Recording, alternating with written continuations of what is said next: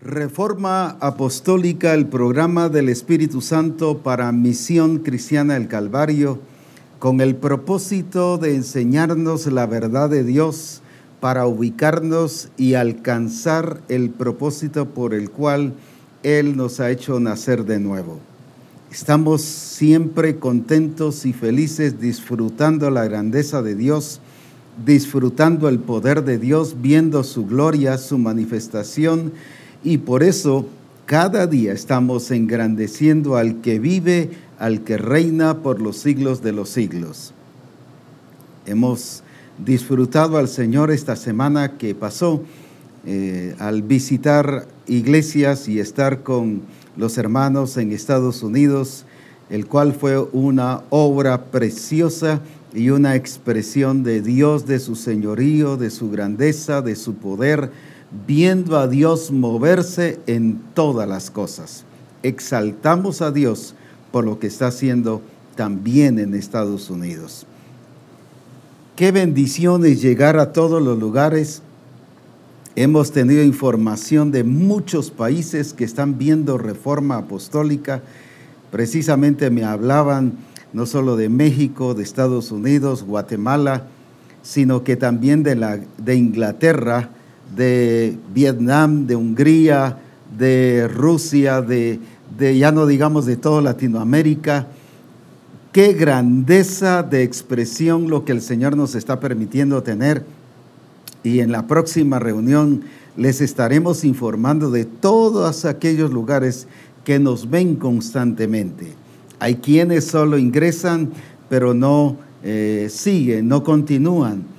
Sin embargo, los que sí están permanentemente viéndonos, les estaremos informando para que usted se goce y se dé cuenta que Dios está cumpliendo su palabra al pie de la letra, que Él dijo que llegaríamos a las naciones. Y Reforma Apostólica está llegando a las naciones para presentar a ese Cristo glorioso, el único Dios verdadero, quien es digno de toda gloria. Por eso es que agradecemos a Dios por todos los lugares donde nos están viendo y nos están escuchando.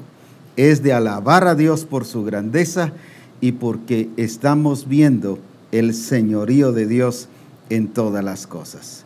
Al llegar Reforma Apostólica a un lugar, sea un pueblo, una aldea, una ciudad, toda una nación y a las naciones, no solo es para predicar la verdad, sino para derribar principados y potestades en cada lugar.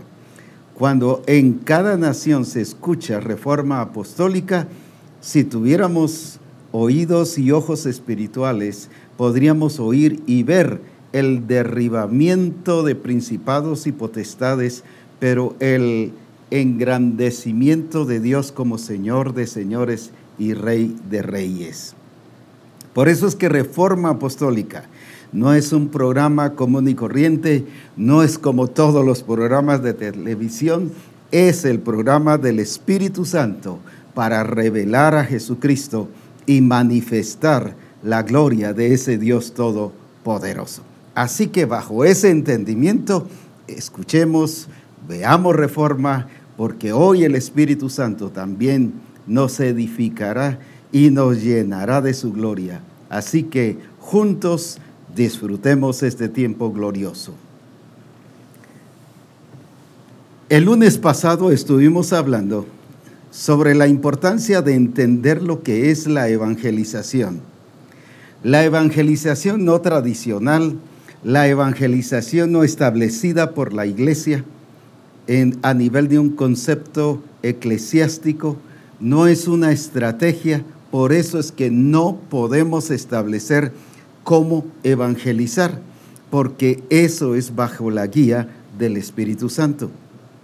Hay personas que están esperando seminarios de evangelismo para poder evangelizar, pero el Espíritu Santo nos está haciendo entender a través de Reforma Apostólica, por medio de su palabra y la obra del Espíritu Santo, para que nosotros apliquemos la verdadera evangelización, porque la cosecha que viene y que ya está y que justamente ya la estamos empezando a experimentar y valga la redundancia, a cosechar, no es comparable incluso ni a la que está escrita de lo que la iglesia experimentó y vivió. Tampoco está escrita en la historia, sino es la evangelización de acuerdo al origen establecido por Dios.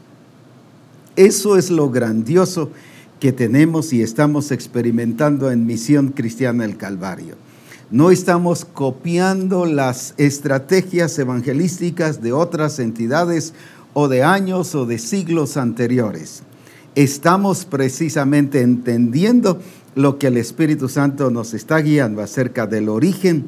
No estoy hablando del principio, sino estoy hablando del origen, del propósito, del diseño que Dios ha establecido para su iglesia. Así que adelante a disfrutar de esa gloria de Dios y a gozarnos en esa grandeza del Espíritu Santo al revelarnos su palabra.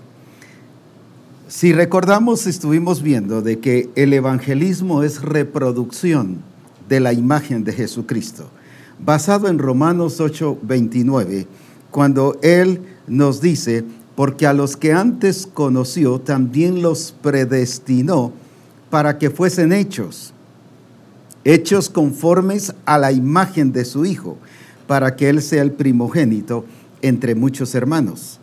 Y como dice en la versión hispanoamericana, que Él nos escogió y nos destinó para que nos reprodujéramos a la imagen de nuestro Señor Jesucristo. Entonces la evangelización no es otra cosa más. Si se hace diferente a esto, no es la evangelización de Jesucristo, es la evangelización de la iglesia con sus propias estrategias, que resulta siendo humanismo, sino que según el diseño es reproducir la imagen de nuestro Señor Jesucristo. Estuvimos viendo Génesis 1 y versículos 11 y 12, donde dice que Él plantó hierba verde y árboles de fruto para que den fruto. Y vimos que fueron plantados árboles, plantados hierba. Y dice en el capítulo 2 del versículo 5 en adelante que eran árboles y hierba que fueron plantados antes y que ya fueron puestos porque ya estaban antes de que la tierra existiese. Dios ya lo había preparado para el momento en que la tierra se hiciera, allí fuera plantado el árbol, la hierba verde, para que diera semilla según su género. Y el versículo 12 de Génesis capítulo 1 dice, según su naturaleza. Cuando vemos Génesis 1, el cual leímos también el lunes pasado, tiene que ver con el dar fruto. El Señor le dijo a Adán y a Eva, fructificad y multiplicad. No dijo multiplicad y fructificad, sino es fructificad. ¿Por qué? Porque como plantados en Jesucristo, según Romanos 6:5, dice que usted y yo, al haber nacido de nuevo, fuimos plantados en Cristo. No fuimos puestos como una semilla. No se nos fue puesta una semilla, sino se nos fue puesta la simiente, la vida, la naturaleza de Cristo en cada uno de nosotros. Si fuera semilla, el orden bíblico es que esa semilla va a morir. Cuando dice en Juan que el grano al ser sembrado, dice muere y luego crece. Ya no tiene por qué morir porque ya Cristo murió por usted y por mí y ahora vivimos en el poder y en la gloria de Cristo Jesús. Es por eso que este entendimiento de evangelismo es totalmente diferente a todo aquel evangelismo o método evangelístico que presenta la iglesia.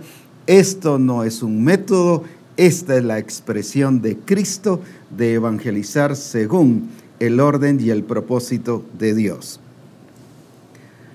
Cuando vemos en Lucas 4:18, dice que el Espíritu del Señor me ungió, o está sobre mí, me ungió para dar buenas nuevas. Cuando nacemos de nuevo, no solo nacemos del agua, sino también del Espíritu. El Espíritu nos introduce a un cuerpo y por eso es que tenemos vida en Cristo Jesús. Ahora, Dice aquí que el resultado de tener el Espíritu es que vamos a evangelizar. No es que vamos a sentir algo rico y sabroso y mucha paz, aunque eso también es resultado, pero ese no es el punto principal. El punto, una de las cosas por las cuales fue enviado el Espíritu Santo es para que usted y yo evangelicemos, demos las buenas nuevas. Ahora, por eso es importante que la expresión de una vida del Espíritu, que se traduce en una iglesia viviendo en el Espíritu. ¿Por qué razón lo digo así? Porque la iglesia está compuesta de discípulos, de hijos de Dios. Y si los hijos de Dios viven en el Espíritu, la iglesia está viviendo en el Espíritu. Si esos hijos de Dios viven en la carne, la iglesia está viviendo en la carne. La vida de iglesia es el resultado de que como hijo de Dios yo estoy viviendo de acuerdo al propósito y al plan de Dios. Por eso debo conocer y entender lo que Dios ha hecho en mi vida para que de esa manera yo me reproduzca.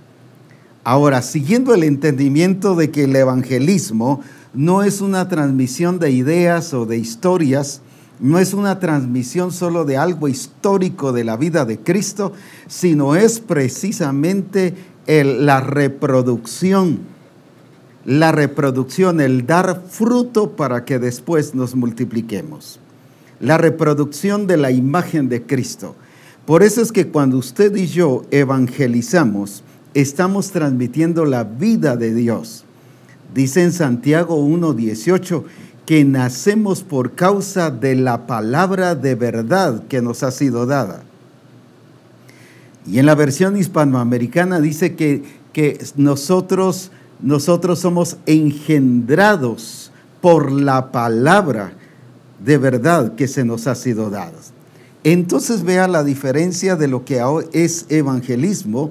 No es contar historias, no es estar con mis todo el énfasis hacia lo que yo estoy haciendo, mi programa, mis ideas, mis objetivos. No es ir a contar eso, porque eso no lleva vida. Lo que lleva vida es la palabra de Dios. Pero no solo una palabra porque está escrita aquí, sino es la palabra como lo vamos a ver hoy precisamente, porque hoy nos va a ampliar el Espíritu Santo el entendimiento sobre esa palabra de verdad que es la guía del Espíritu Santo en cada uno de nosotros. Cuando dice la Escritura entonces que somos regenerados o somos engendrados por la palabra que recibimos, qué importante es que comprendamos entonces qué palabra. Cuando entonces se está diciendo que Dios nos destinó para reproducirnos, son personas que están dando el fruto según su género, y ese fruto según su género solo puede ser dado de personas que están llevando la palabra de verdad. La palabra no solo exacta, sino la palabra que tiene la naturaleza que es la verdad, como lo vamos a ver hoy. Ahora, por eso es que dice la Escritura en Juan, hablando sobre el Espíritu Santo, y dice que Él os guiará a toda la verdad. Él no nos va a guiar a solo cosas que son verdaderas. Lo explico de esta manera. Sara, cuando dijo que estaba vieja, que era estéril, era verdad lo que estaba diciendo, porque eso era. No es verdad de algo que es cierto. Cuando dice que Él nos guía a toda la verdad, nos está diciendo que nos guía a todo lo que es la naturaleza de Cristo. La verdad no como algo cierto, aunque es cierto definitivamente, sino la verdad como naturaleza. ¿Por qué? Porque en Juan 14:6 Jesús dijo, yo soy, no solo yo digo, yo hago la verdad, yo actúo en la verdad, yo estoy haciendo las cosas verdaderas. No, Él dijo, yo soy, está hablando de su naturaleza. Yo soy el camino, pero también soy la verdad. Entonces él ahí no está diciendo que él está hablando la verdad, aunque definitivamente estaba hablando la verdad, pero lo que nos está diciendo ahí no es que él estaba hablando la verdad, sino que él es la verdad. Entonces, cuando la Escritura nos dice que el Espíritu Santo nos guía a toda la verdad, no es solo a cosas que son verdaderas, ya vimos el caso de Sara, pero cosas que son verdaderas, pero que limitan, que estorban, que afectan, que ponen tropiezo para expresar la realidad de la imagen de Cristo. El problema nuestro es cuando solo vemos el cambio en nuestra vida solo por cambios de conducta, cambios de hábito, que ahora sí estamos hablando la verdad, pero eso es aprendido. Eso yo lo puedo aprender a través, sea de una cultura a ese nivel o que fui a un seminario que me hablen de cambios de hábitos. Cuando se está hablando de la verdad y de vivir en la verdad, no está hablando solo que de cosas que yo esté hablando, cosas que tengan certeza, que esté diciendo todo lo certero, lo veraz, sino está hablando que yo estoy expresando esa naturaleza de Cristo, que es la verdad. Él es verdad. Él es el camino, la verdad y la vida. Entonces, como me fue dada su genética y su naturaleza, volviendo a lo que estábamos estudiando el lunes pasado, que cada árbol va a dar fruto según su naturaleza, según su género, su genética. Por eso es que tiene un código genético. Por eso es que dice en Romanos 8:29 que es reproducción de la imagen de Cristo. Entonces, ¿qué es lo que estamos reproduciendo en el evangelismo? La imagen de Cristo, en este caso hablando que es la naturaleza de Cristo, la verdad que es Él. No que está contenida la verdad en Él, aunque es cierto, pero no estoy hablando de la verdad en asunto de ser veraz, sino la verdad en que mi naturaleza es la verdad de Cristo en mí, porque vive Cristo en mí. Una verdad como naturaleza, como expresión. ¿Por qué Jesús hablaba la verdad? Porque era verdadero. ¿Por qué usted y yo tenemos que hablar la verdad? Porque somos y tenemos en la naturaleza de Cristo, en ese nuevo nacimiento, cuando nos fue puesta la simiente de Cristo, nos fue puesta su naturaleza, que es no solo verdadera, sino que es verdad. Entonces yo no debo hablar la verdad solo por un aprendizaje de hábitos o nuevos hábitos o un nuevo estilo de vida, sino yo voy a hablar la verdad porque es una expresión de la naturaleza. Pero también voy a producir fruto de esa verdad al llevar a otros a Cristo, que es la verdad. Entonces voy a reproducir en ellos la naturaleza, la imagen de Cristo, que es no solo verdadera, sino que es verdad. Ellos entonces también vivirán en la verdad, actuarán en la verdad, no por cambio de hábitos, sino porque ellos tienen una naturaleza nueva. Entonces es expresión. Por eso dice la Escritura que Cristo es la expresión exacta, es la expresión exacta de su naturaleza.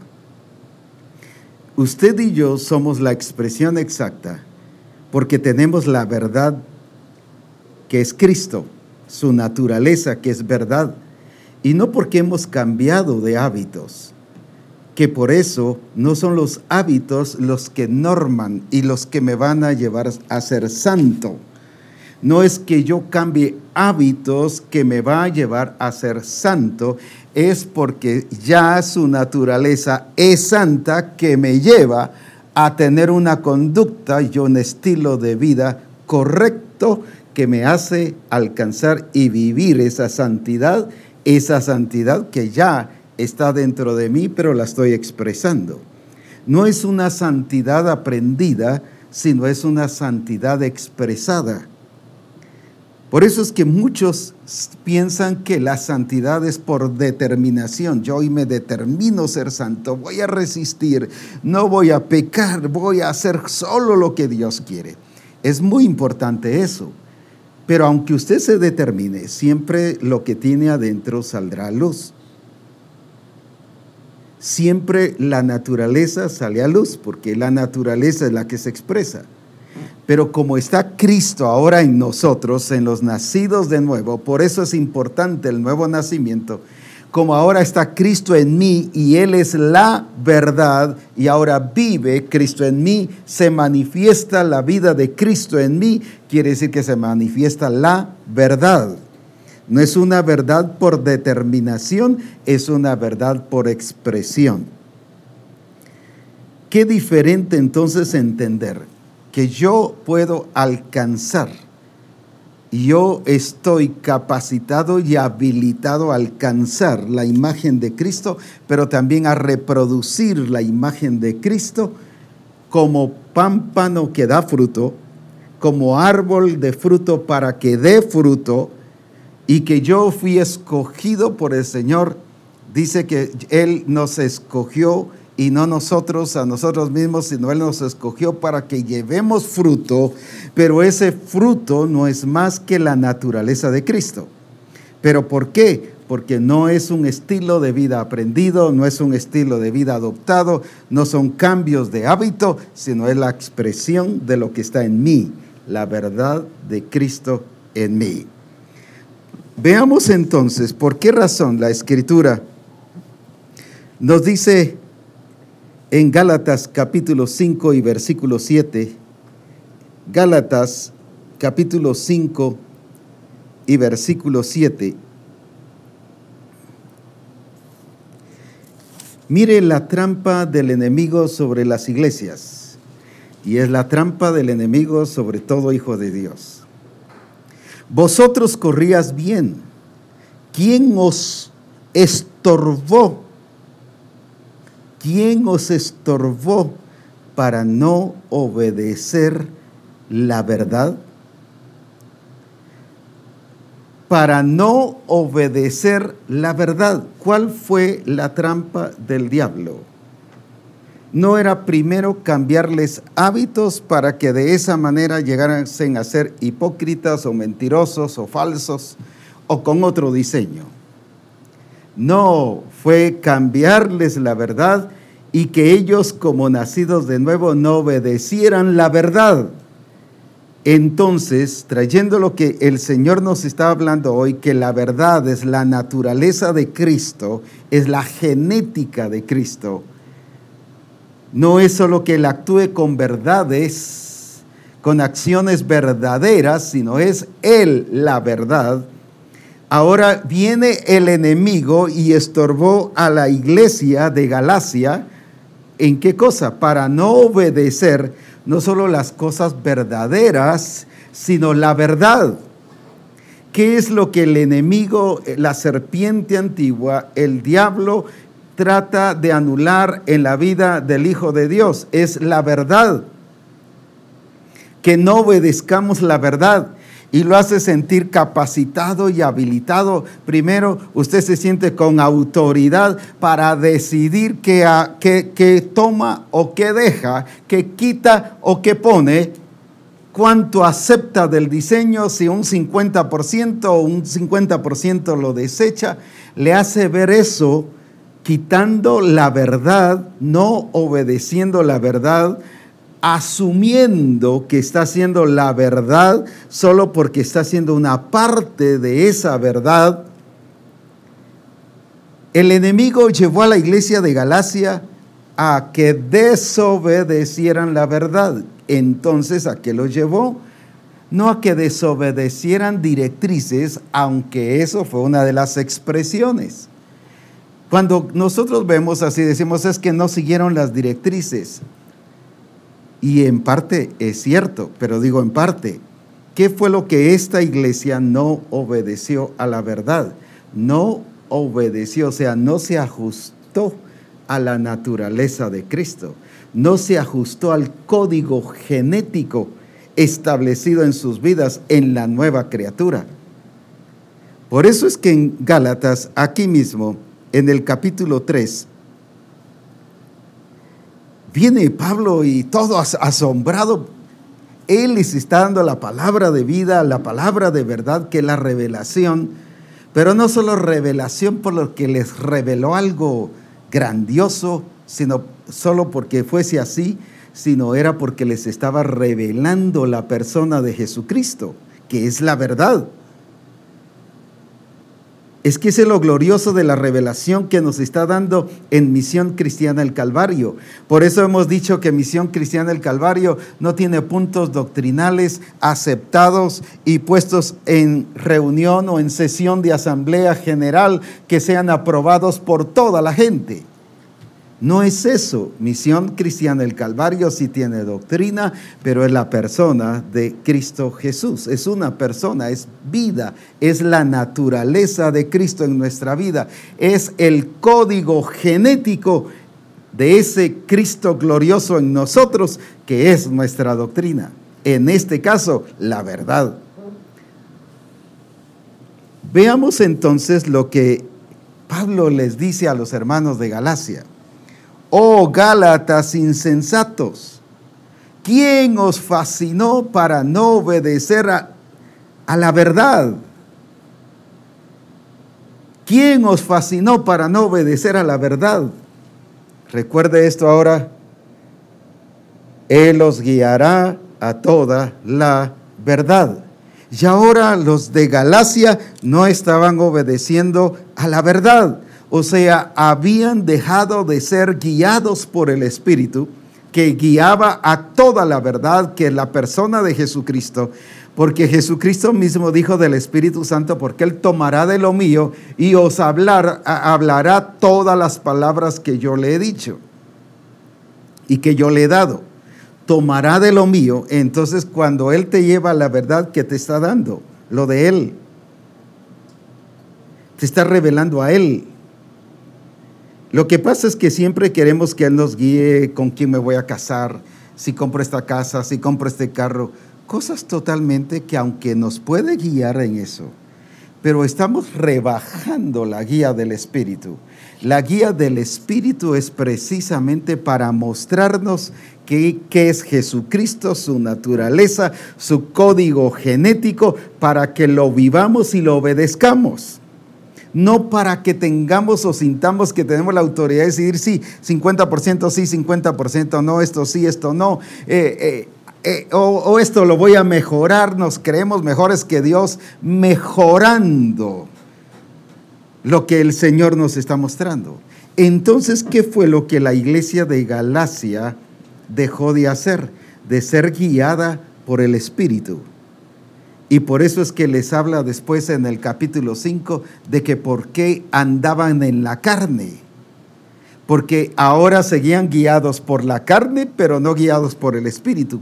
En este caso, porque el Espíritu nos guía a toda la verdad. Y aquí dice, ¿quién os fascinó para no obedecer la verdad? No dice para no obedecer cosas verdaderas.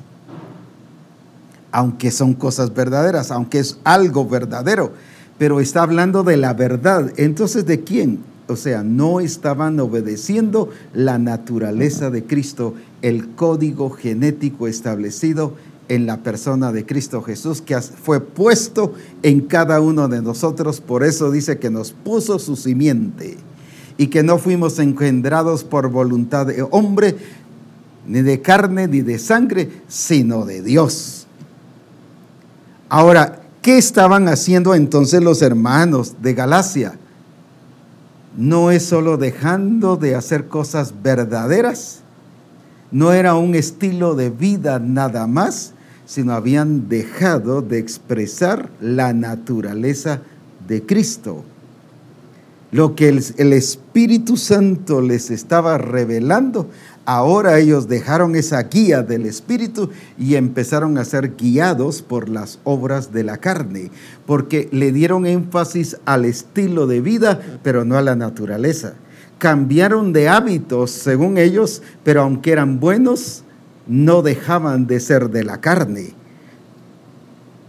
porque eran hábitos que los llevaban a educarse, a reformarse, pero no a transformarse. Porque lo único que nos transforma es la naturaleza de Cristo por la obra del Espíritu Santo que aplica esa expresión de transformación en nuestra vida. Ahora, esto es lo que dejó de vivir la iglesia de Galacia. No solo dejó de vivir cosas verdaderas, sino dejó de vivir la verdad, la naturaleza de Cristo. No obedeció el código genético de Cristo desde que fue establecido allá cuando dice: cada árbol dará su fruto según su género y según su naturaleza. Ahí fue establecido. Y por eso es que dijo: hagamos al hombre a nuestra imagen. Ahí estableció el plan, el diseño y el propósito de Dios. Y por eso fue que Cristo vino a redimirnos. ¿Para qué? Por eso es que Él, cuando resucitó, en Juan 20 dice que cuando María Magdalena llega y lo quiso tocar, Él le dijo: no me toques porque no he sido glorificado. No me toques, mas ve a mis hermanos. Antes se le llamaba el unigénito, Hijo de Dios, el único en sus genes, pero ahora habla de sus hermanos. ¿Por qué? Porque ya había hecho que ya había matado en la cruz la naturaleza vieja, había sepultado al hombre viejo, y ahora Cristo había resucitado y nosotros en Cristo fuimos resucitados. Por eso es que al venir y recibir a Cristo, el Espíritu Santo aplica lo que fue hecho en la cruz. Toda aquella muerte, sepultura y resurrección, y que fuimos plantados en Cristo para llevar fruto. ¿Pero qué es ese fruto? Es ese código genético, según su género, según su naturaleza. Ese es el fruto que nosotros somos llamados a dar y que es el diseño de Dios. Ese no requiere estrategia si ya está establecido. Eso no requiere que yo lo programe si ya está establecido. Eso no requiere que yo reúna a los hermanos de la congregación y digamos: hermanos, ¿cómo lo vamos a hacer? Eso es el Espíritu Santo el que nos guía a toda la verdad. Lo que el Señor quiere que nosotros es que seamos guiados por el Espíritu Santo a toda la verdad para obedecer la verdad. Pero eso fue lo que perdió la iglesia de Galacia. La iglesia de Galacia perdió la guía del Espíritu porque ya no obedecían la verdad, o sea, ya no eran guiados a toda la verdad.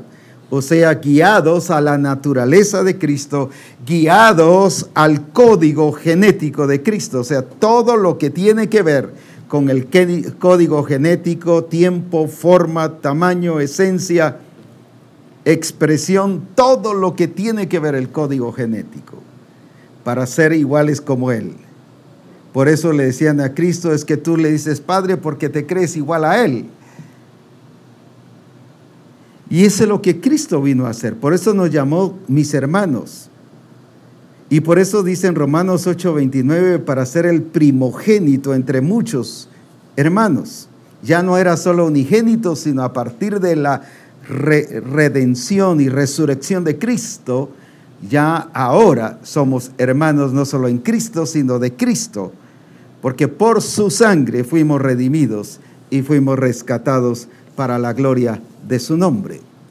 Veamos entonces el ataque del enemigo hacia la iglesia. Y a la iglesia, cuando hablo de iglesia, estoy hablando de ti y estoy hablando de mí. No estoy hablando del templo, no estoy hablando en sí de lo que es la estructura de templo. Estoy hablando de ti, iglesia. Tú eres la iglesia, yo soy la iglesia. Así que, por lo tanto, veamos a Éfeso y vamos aquí en el libro de Efesios.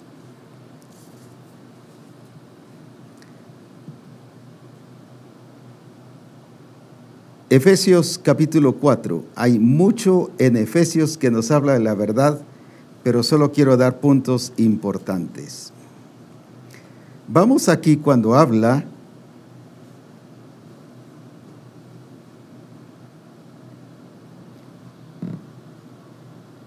leamos desde el versículo 13, Efesios 4:13. Efesios 4:13. Hasta que todos lleguemos a la unidad de la fe y del conocimiento del Hijo de Dios, a un varón perfecto. Fíjese, hasta que todos lleguemos. O sea, ellos no habían dado la talla, pero tampoco la estaban alcanzando. Veamos por qué. Para que ya no seamos niños fluctuantes, llevados por doquiera de todo viento de doctrina por estratagema de hombres. Ellos vivían la doctrina establecida por hombres, aunque fuesen evangélicos. La doctrina no es establecida por hombres evangélicos. La doctrina es la persona de Cristo. Ese es el código genético, es la doctrina que usted y yo tenemos que seguir. Ser como Él, porque para eso Él nos rescató y nos salvó. Para ser de acuerdo a la imagen y semejanza de Cristo. Ahora bien, pero luego dice aquí, del conocimiento del Hijo de Dios a un varón perfecto a la medida de la estatura de la plenitud de Cristo, para que ya no seamos, que dice, niños fluctuantes, llevados por doquiera de todo viento de doctrina por estratagema de hombres, que para engañar emplean con astucia las artimañas del error. Ahora, para eso no nos puso el Señor, eso no es el diseño, esa no es la naturaleza de Cristo. En el código genético no hay error, no hay artimañas de error, no hay estrategias de hombres, estratagema de hombres, no hay vientos de doctrina, no, en el código genético de Cristo no existe eso. Pero ahora viene Pablo y dice, sino que siguiendo, ¿qué cosa? Siguiendo, ¿qué cosa? Quiero que usted le dé y resalte lo que dice ahí, mas siguiendo la verdad.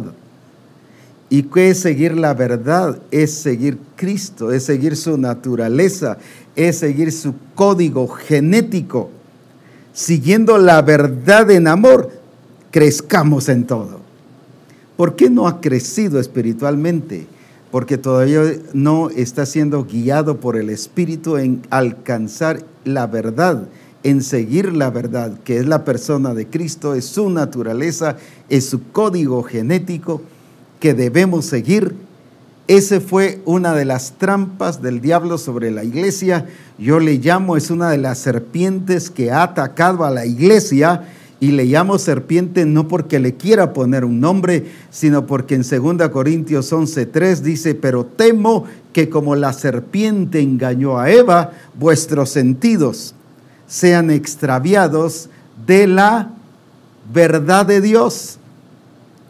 ¿Qué es lo que hace la serpiente? Te saca de la verdad y te mete en lo parecido, en lo verdadero humanamente, pero que es parecido, pero no, su origen no es Dios. Te saca y te lleva a vivir lo falso, lo incorrecto, lo que no se origina en Dios, aunque sea bueno. Pero es que es bueno, sí, pero no está originado en Dios. Pero es que lo que estoy diciendo es la verdad, sí, pero no es la verdad que se origina en Dios. Ya vimos que Sara decía la verdad, pero eso la limitaba, eso le ponía duda de Dios, eso le hacía no creer en Dios, aunque estaba diciendo la verdad. Entonces no es por asuntos verdaderos, es por vivir la naturaleza de Cristo. Ahora, entonces, ¿dónde está? No la deficiencia, sino el error de la iglesia de Éfeso. El error no es deficiencia. Deficiencia es cuando te hace falta algo por alcanzar. Error es cuando te saliste del diseño. Error es cuando no estás llegando al blanco. Error es precisamente cuando has dejado de obedecer la verdad por seguir cosas verdaderas pero humanas. El humanismo tiene cosas verdaderas, cosas buenas, y sigues y dice, pero lo que estoy haciendo es verdadero, pero no estás siguiendo la verdad, porque la verdad solo te la puede dar la persona de Jesucristo bajo la guía, la dirección del Espíritu del Señor. Ahora, la trampa no solo de la iglesia de Galacia, la trampa del diablo para la iglesia de Galacia, como lo vamos a ver en las demás iglesias, y la iglesia de Éfeso fue sacarte de la verdad, lo sacó de la verdad. Por eso es que dice que ellos no estaban dando la talla. Y si vemos más adelante, nos está hablando precisamente de que ellos, en el versículo 17, 4:17, esto pues digo y requiero en el Señor que ya no andéis como los otros gentiles, que andan, no dice en la verdad, sino en la vanidad, o sea, sin sentido, sin propósito.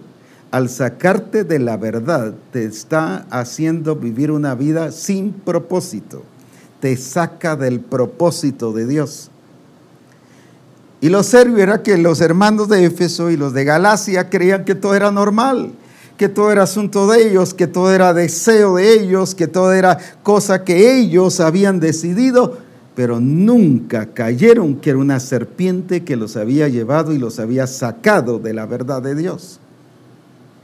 Ahora, ¿qué entonces? Ellos estaban tan normal viendo a los gentiles, se sentían tranquilos, se sentían cómodos, según ellos no estaban en error, porque los sentidos los extravía la serpiente. Y el error te hace parecer verdadero. Y como ves que es verdadero, según tú, vuelvo a Sara, soy estéril, si era verdad, era realidad. Sara no estaba mintiendo, no era mentirosa. Pero eso la estaba limitando, porque era una verdad humana, pero no bajo el origen de Dios. Cuando ella ya dejó que Dios se moviera, porque dice en Génesis 21:1 que Jehová la visitó, ahí es donde tuvo el cambio, ahí es donde tuvo la transformación. A partir de ahí creyó en Dios. Cuando tuvo esa visitación de Dios, entonces todo cambió. Mientras no tuvo eso, aunque Dios le había dicho que era con Sara, no lo había entendido y comprendido, porque la estaba sacando de la verdad, la había sacado de la verdad, que es la expresión de Dios, en este caso en la vida de Sara. ¿Qué estaba haciendo el enemigo aquí? Estaba llevando a los hermanos a que se sintieran cómodos, tranquilos, y que ellos sintieran que estaban haciendo el bien y lo correcto. Estaban haciendo el bien y lo correcto humano, pero no el bien y lo correcto basado en el origen, en la naturaleza, en la genética establecida en tu vida. Y por eso dice más adelante, ¿qué cosa? En cuanto dice en el versículo 22, pasada manera de vivir, despojaos del viejo hombre, que está viciado conforme a los deseos engañosos. Pero luego dice, y vestíos del nuevo hombre, creado según Dios. Escuche bien la diferencia. El viejo hombre que está viciado conforme a los deseos engañosos. ¿Qué significa deseo engañoso? Que te hace que es un deseo bueno, pero te está engañando. ¿Y qué hizo la serpiente con Eva? La engañó. Entonces, ¿dónde está su origen? Pero ahora mira esto. Y vestíos del nuevo hombre, creado según Dios, ¿en qué cosa? En la justicia, y escucha esta, santidad de la verdad. Santidad de la verdad. ¿Por qué esta verdad es santa? Porque la naturaleza de Cristo es santa. Al vivir en la verdad, en la naturaleza de Cristo como expresión en tu vida, bajo el código genético de Cristo, te lleva a ser justo y a ser santo. No es que la justicia y la santidad como hábitos correctos te llevan a tener la imagen de Cristo. Es por tener la naturaleza de Cristo y la imagen de Cristo en tu vida que por eso es que alcanzamos la justicia y la santidad. Ahora, ¿por qué? Porque la naturaleza de Cristo es justa y es santa. Si vemos en algunas otras versiones, por ejemplo en la Dios habla hoy, ahí en Efesios 4:24 dice, y revestirse de la nueva naturaleza. Mira qué precioso. Y revestirse de la nueva naturaleza. Aquí dice, y vestidos del nuevo hombre. O sea, ¿quién es ese nuevo hombre? La naturaleza de Cristo, que dice que es creada a imagen de Dios. La otra tiene que ver con deseos engañosos. No la otra de Cristo, sino la otra errada. La que estaban siguiendo los hermanos de Éfeso. Fíjese que le está hablando a la iglesia de Éfeso. Por no seguir la verdad, por no perfeccionarse en la verdad, no alcanzaron la santidad ni la justicia. Por no estar creciendo en la verdad. O sea, desarrollando, manifestando esa expresión de Cristo cada vez más. Habían caído en deseos engañosos, deseos que ellos creían y sentían que estaban bien. Se reunían y platicaban, no, si estamos haciendo lo correcto, si estamos haciendo lo bueno, eso es lo que nos gusta hacer, eso es lo que sentimos hacer, deseos engañosos. Pero ahora, ¿qué dice? Creados según Dios y vestidos del nuevo hombre, pero en la versión Dios habla hoy, dice, y revestirse de la nueva naturaleza, creada a imagen de Dios. Y que se distingue, mira esto precioso, y que se distingue por una vida recta y pura, basada en la verdad. No es la verdad que se distingue por tus cambios de hábitos, sino es los hábitos que son distinguidos. ¿Por qué razón? Porque están basados en la verdad, o sea, en la naturaleza de Cristo. Cuando nosotros lo vemos también en la TLA, este mismo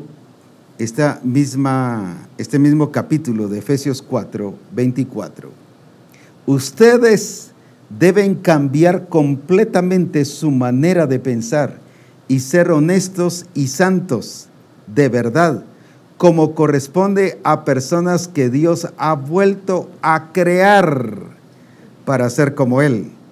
Por eso es que te hizo nacer de nuevo, para ser como Él. Pero entonces, al ser como Él, ¿qué va a pasar? Vamos a cambiar nuestra manera de pensar, ser honestos, santos de verdad, como corresponde a personas que Dios ha creado, que Dios ha vuelto a crear.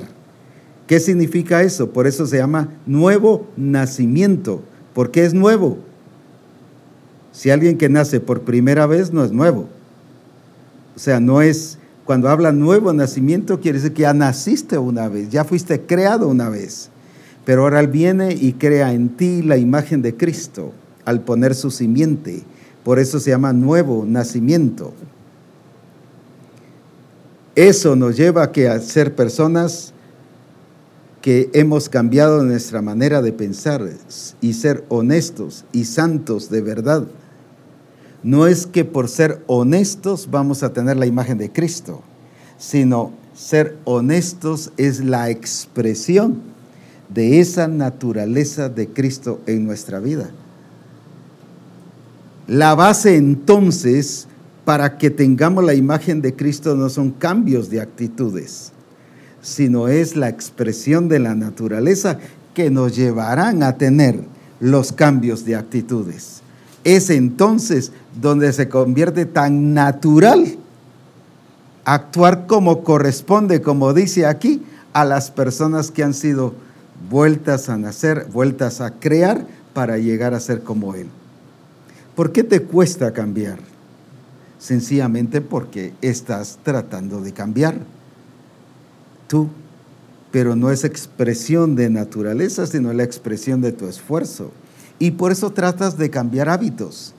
Y la iglesia nos enseña a cambiar hábitos, pero no es por los hábitos que vamos a llegar a ser santos y alcanzar la imagen de Jesucristo y ser la iglesia gloriosa, santa, sin mancha. Es por la naturaleza de Cristo en nuestra vida que vamos a ser. Expresándola, vamos a ser la iglesia gloriosa, santa, sin mancha, sin arruga, sin contaminación, ni cosa semejante. Es por eso entonces que vemos que es alcanzable. Porque estas iglesias que estoy leyendo aquí, si usted sigue leyendo Efesios, incluso Gálatas, se da cuenta que constantemente el apóstol Pablo les habla de quién les torció la verdad, quién les quitó el que permanecieran en la verdad, quién los obsesionó para no obedecer la verdad, quién los sacó de que siguieran viendo la naturaleza de Cristo, la genética de Cristo, seguir el código genético. ¿Qué es lo que hace una planta? Sencillamente deja que su expresión del código genético se dé. Lo voy a poner como ejemplo. Si es un rosal que es rojo y que la rosa es grande, sencillamente lo que se va a dar es una rosa roja y grande. Si es amarilla y es chiquita, aunque sea rosal, su expresión va a ser y su forma va a ser una rosa chiquita y amarilla. ¿Por qué? Porque lo que hace es seguir según su género. Eso es lo que el Señor quiere que nosotros comprendamos, que cuando nosotros seguimos la expresión de Cristo, no es algo forzado, no es algo que tengamos que reunirnos para ver cómo hacerlo, sencillamente es ser guiados por el Espíritu, que Él es el que nos lleva a toda la verdad, y ya dijimos que esa toda la verdad es la persona de Cristo, es su naturaleza, es su código genético. Es que el Espíritu Santo no nos va a revelar qué dijeron los diferentes filósofos o los diferentes teólogos. El Espíritu Santo no nos va a revelar eso. Eso no es vida, eso no transforma, eso solo nos mantiene limitados y estorbados y nos desviados. Pero qué hermoso es cuando seguimos viendo el código genético y nos basamos y entendemos que es expresión. Entonces no es algo que nos esté costando, es algo que estamos expresando. Y ahí es donde lo vemos tan difícil. ¿Cómo es eso? Que solo eso tengo que hacer. Pues eso es lo que usted tiene que hacer. Permanecer en la verdad. Por eso es que la Escritura habla de permanecer en la verdad, de estar constantemente en la verdad. ¿Por qué? O sea, constantemente siendo guiado por el Espíritu Santo. Fíjese que en Juan 5:19 dice que Cristo hace todas las cosas que el Padre hace. Él hace, el Hijo hace todo lo que ve hacer del Padre. Pero luego ya en el 20 dice, porque el Padre le muestra todas las cosas. Así fácil. Jesús no se complicó la vida aquí en la tierra. Él nunca lo vemos con lucha y ahora será posible que alcanzaré el propósito y el plan de Dios. A él no se le formó gastritis por estar afligido de cómo iba a hacer lo que Dios le había enviado a hacer aquí a la tierra. No se le encogió el estómago ahí porque iba a ir a la cruz y qué iba a pasar. No, él iba entendiendo que se iba a sufrir, iba a padecer, que tampoco era agradable, pero él dijo, para esto he venido, para seguir lo que él ya trazó. Mire qué precioso, porque el Padre le muestra todas las cosas, por eso es que él podía hacer lo que el Padre hace, sin que se complicara la vida. Ahora mire lo glorioso es que también con nosotros os conviene que yo me vaya, dice en Juan 16:7. Juan 16:7. Os conviene que yo me vaya, porque entonces así podré enviar el Consolador. porque Él convencerá al mundo de justicia, de pecado y de juicio. Pero luego dice en Juan también, 14:13, y el Espíritu Santo, el Consolador, vendrá y os guiará toda la verdad. ¿Qué significa que nos guiará toda la verdad? Que así como el Padre le mostró todas las cosas a Cristo, así el Espíritu Santo viene y nos muestra a Cristo. Todo lo que Cristo es y todo lo que Cristo hace. Entonces, ¿por qué Cristo hacía todo lo que el Padre hacía? Porque lo estaba viendo. ¿Por qué? Porque el Padre tampoco le dijo, bueno, si te portas bien, yo te voy a mostrar todas las cosas. Si cumplís con todo, yo te voy a mostrar todas las cosas. No era un premio, era naturaleza. ¿Por qué el Padre se expresó así con Cristo? Porque era su naturaleza. Por eso es que el Padre cumple todas las cosas fielmente. Él no es fiel porque para ser santo y mantenerse santo, Él es santo y por eso es que es fiel.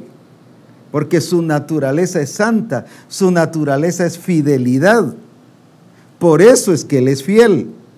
No es fiel para llegar a ser santo y mantenerse santo y que toda la iglesia siempre crea que Él es santo. No, Él es fiel, su naturaleza es fidelidad, por eso es fiel. Eso es el entendimiento que quiere que usted y yo tengamos. Que es por la naturaleza que son nuestras acciones y no nuestras acciones determinan o norman nuestra naturaleza. No es por eso que yo voy a llegar a ser santo, es porque soy santo, porque tengo el código genético de la naturaleza de Cristo. Por eso es que Pablo le dice a la iglesia de Éfeso en el capítulo 1 y versículo 1, llamados a ser santos. Él los vio santos, pero ellos no se miraban santos. No es imaginarse, no es suponerse, no es tener una fantasía de santidad. Ellos no se vieron según la naturaleza y el código genético, aunque habían sido llamados a ser santos. Usted y yo hemos sido llamados a ser santos. ¿Por qué? Porque ese código genético fue puesto en nosotros. Por eso es que aquí, en Efesios también 1, 4 y 5, nos habla, especialmente el 4, que Él nos escogió desde antes de la fundación del mundo para ser santos. Nos escogió en Él. Fíjese que es en Cristo. Por eso es que todo tiene que ser basado en la naturaleza de Cristo, en el código genético de Cristo, porque fue en Él que Él nos escogió desde antes de la fundación del mundo, dice, para ser, no solo para actuar en santidad, es para ser santos. Si podemos leer ese versículo para que lo podamos resaltar y ver lo que el Señor realmente dice. Por ejemplo, dice el versículo 1, Pablo, apóstol de Jesucristo, por la voluntad de Dios, a los santos y fieles en Cristo Jesús que están en Éfeso. Pablo no los miraba según lo que estaban haciendo, sino según lo que Cristo hizo en ellos. Porque si usted ve, ya leímos que, y si lee el capítulo 4, eran mentirosos, maliciosos, se peleaban unos a otros. Pablo los estaba viendo según el Señor los hizo. Les estaba diciendo, ustedes son así. ¿Por qué no están actuando así? Ahora dice, en Cristo Jesús, que están en Éfeso. Luego dice, gracia y paz de Dios nuestro Padre y del Señor Jesucristo. El versículo 3. Bendito sea el Dios y Padre de nuestro Señor Jesucristo, que nos bendijo con toda bendición espiritual en los lugares celestiales en Cristo. Fíjese que es en Cristo, o sea, en su naturaleza, en su genética. Versículo 4. Según, ¿qué significa ese según? Según lo establecido, según lo que Él ya hizo, según lo que Él ya puso en nosotros, en usted y en mí. No es algo que Él se tiene que inventar. Él no está probando contigo que vas a ser santo. Él, al nacer de nuevo, puso su naturaleza, y esa incluye verdad y santidad, porque de la verdad es que sale todo. De esa naturaleza, no solo verdadera, sino estoy hablando verdad, sale la justicia, sale, como ya vimos en el versículo anterior, la santidad, sale todo, surge de ahí. Por eso es que la trampa del diablo no es quitarte tu santidad, aunque eso también lo hace. Pero el propósito principal no es eso, es sacarte de la verdad y hacerte que te rebeles de la verdad, porque al quitarte la verdad, y y ya leímos los versículos, para que no obedecieran la verdad, al sacarte de ahí, te está sacando de la santidad, de la justicia, de la verdad, de la misericordia, te está sacando de todos los hechos de Dios y de la vida de Dios.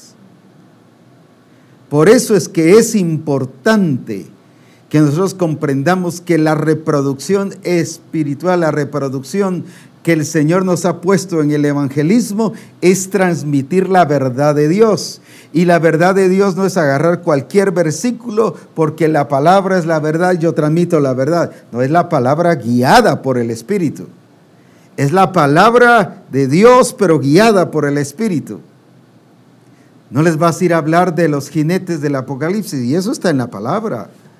No les vas a ir a hablar de la gran tribulación, y eso está en la palabra. La palabra como verdad escrita, pero está hablando de esa palabra de verdad, que es la que engendra, y que lo que engendra es la genética de Cristo. Cuando vas hablando del carácter y de la vida de Cristo y de su naturaleza, por eso es que es necesario que comprendamos lo que Él ha hecho en nuestra vida, para que eso vayamos y hagamos ante los demás. Por eso es que la Escritura nos habla, y también en los libros han sido escritos, de que no es reproducción, no es multiplicación solo de discípulos, de personas, de números, es multiplicación de modelos, porque Cristo es el modelo por excelencia. Cristo es la realidad de la verdad. Él es verdad. Él es la verdad, y tú y yo tenemos que ser la verdad. ¿Por qué? Porque tenemos la genética de Cristo. Vivir en la verdad, vivir la verdad, expresar la verdad. ¿Qué es expresar la verdad? Expresar su genética y su naturaleza. Basarnos en el código genético, no agregarle ni quitarle, sino hacer justamente lo que el Señor dice.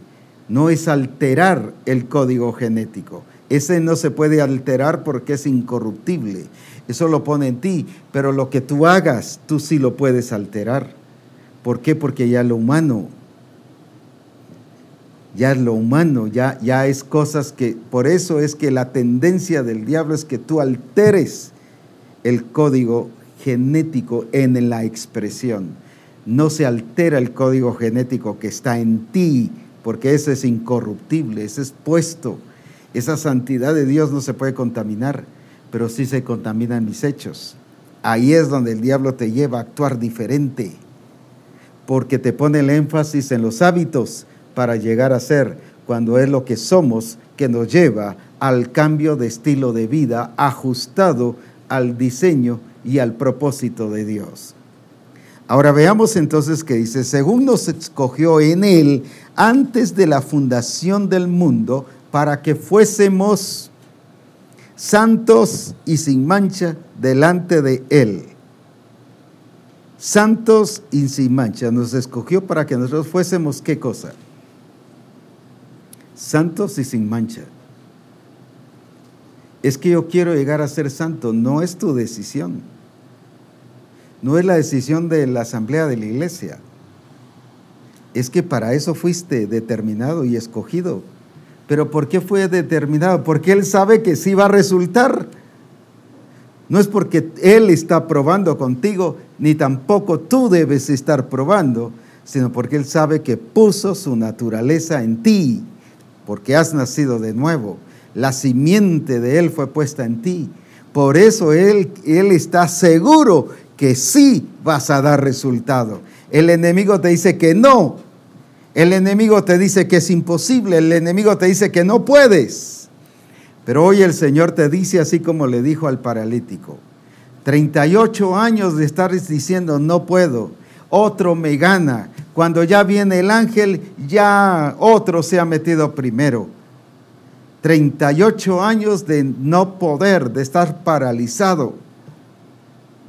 Y lo que el Señor le dice es algo que humanamente contradice lo que él estaba diciendo. Porque el Señor le estaba hablando la verdad, porque su palabra es vida.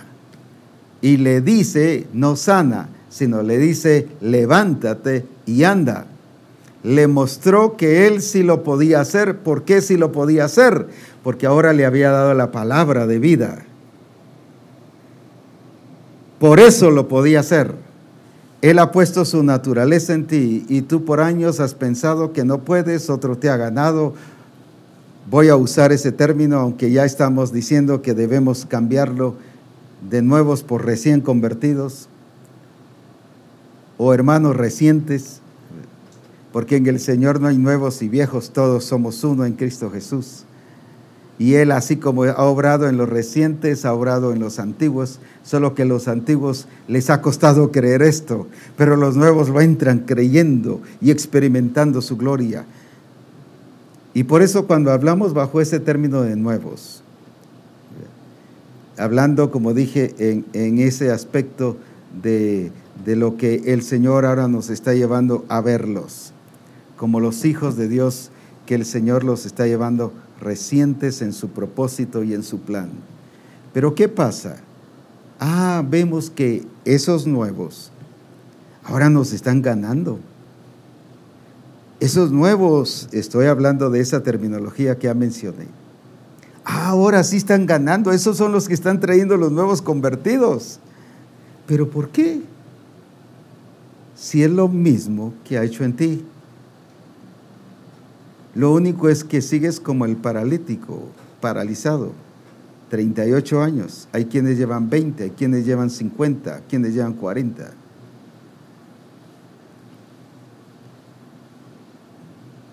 Diciendo no puedes, cuando el Señor ya puso su naturaleza, su genética en ti. Y hoy te dice, levántate y anda. ¿Pero por qué puedes? No porque eres pilas. No porque te está premiando. Puedes porque ya te dio la palabra de vida. Y como decíamos en Santiago 5:18, dice que fuimos engendrados por la palabra de la verdad. La palabra de vida. Por eso es que tú puedes. El diablo le hizo creer, la serpiente le hizo creer a la iglesia de Galacia y a la de Éfeso y a la de Corinto que no podían, que era imposible. ¿Pero por qué? Porque Él les estaba mostrando que los hábitos eran los que determinaban lo que podían llegar a ser en su naturaleza, cuando es la naturaleza la que determina el estilo de vida que vamos a tener. Somos santos no por esfuerzo, somos santos no porque hagamos algunas cosas buenas, somos santos porque la naturaleza que fue puesta en ti y en mí es santo, porque Dios es santo. Y por eso es que Él dice, sed santos como yo soy santos, sed perfectos como vuestro Padre Celestial es perfecto. ¿Por qué nos pide eso? Porque Él sabe que sí lo podemos ser. ¿Por qué? No porque sabe que eres pilas, sino porque sabe lo que tienes. Y lo que tienes es la vida de Cristo. Es su naturaleza, es su genética, por eso es que puedes vivir a la imagen de Cristo, pero también te puedes ir a reproducir y reproducir en los demás la imagen de Cristo. Por eso es que el Espíritu del Señor te lleva a hablar las buenas nuevas. Todo el que es nacido de Dios no es que solo esté apasionado por evangelizar. Él quiere hacer y llevar y dar fruto. ¿Por qué? Porque tiene el Espíritu de Dios.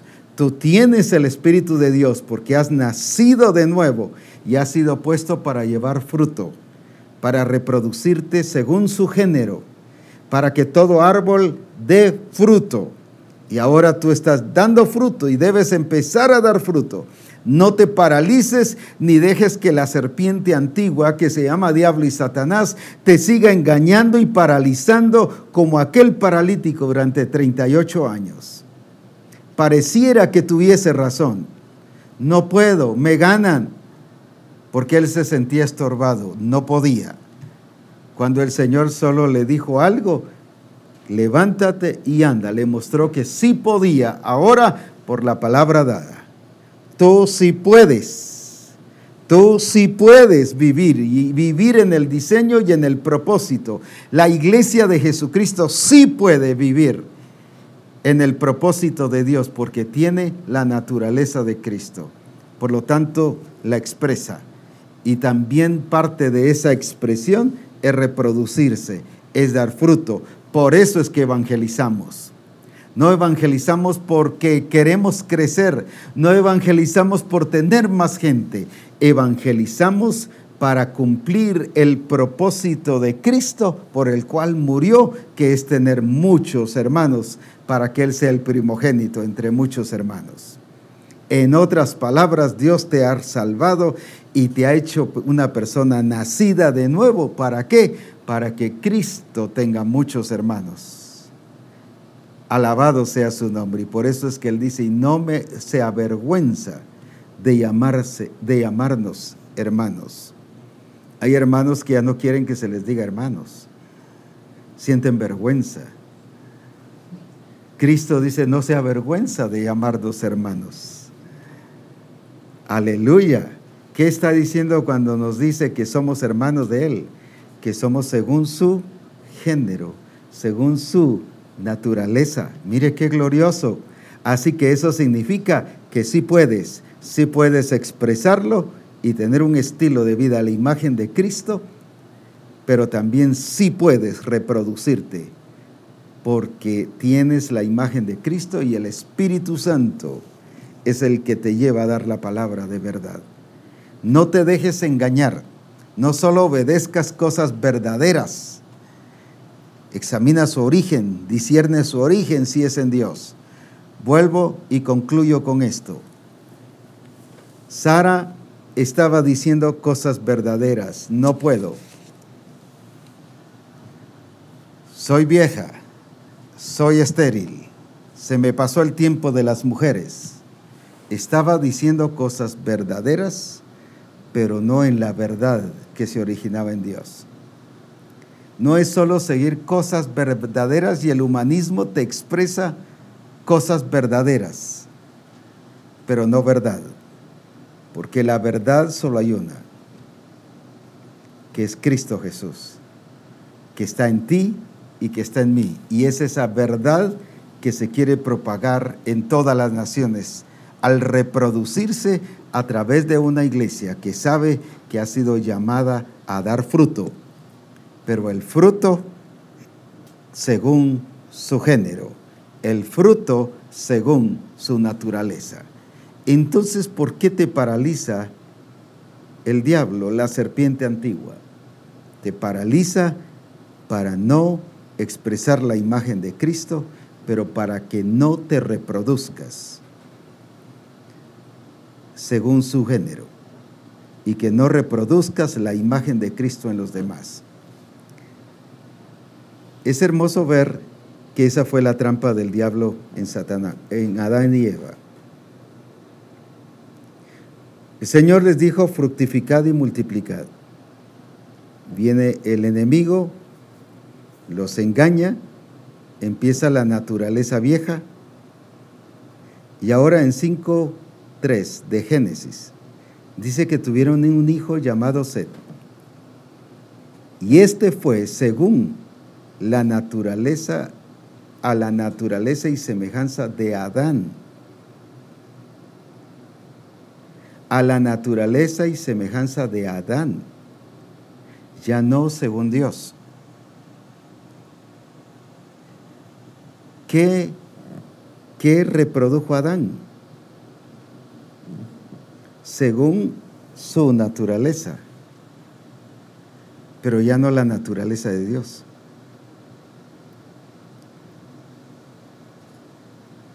Eso es lo que el enemigo está haciendo. Hizo con estas iglesias. Iglesias que fueron llamadas a reproducirse según la naturaleza de Dios. Al no obedecer la verdad, que el diablo los fascinó y les desvió de la verdad y les extravió sus sentidos para que no obedezcan la verdad, estaban engendrando y multiplicándose, pero según su género. Como era según los gentiles, multiplicaban gente según los gentiles.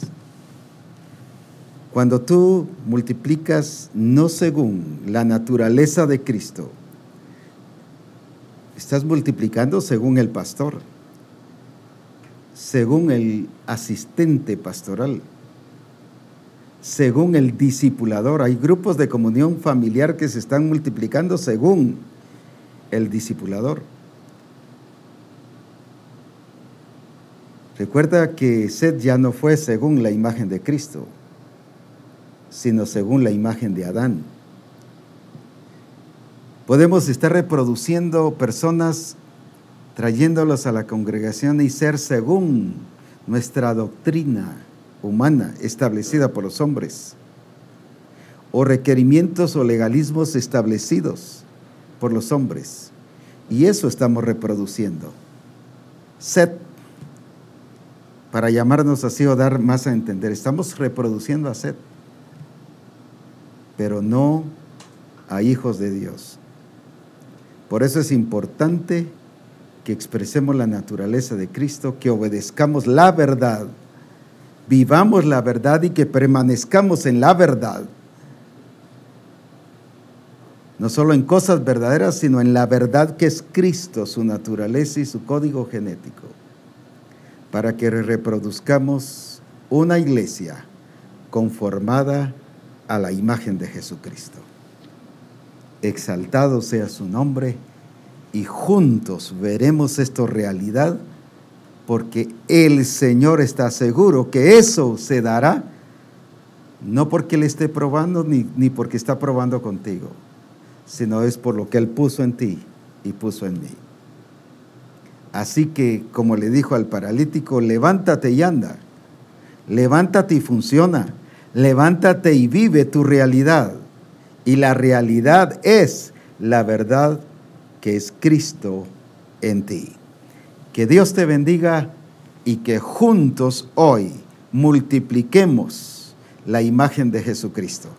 Que no te paralice el enemigo, grupos de comunión familiar paralizados o que se están multiplicando, como yo dije, conformados a otra imagen. Ahora es el tiempo de hacer lo que Dios quiere, que fructifiquemos para después multiplicarnos. Hagámoslo y veremos la gloria de Dios en nuestra vida. Que Dios te bendiga.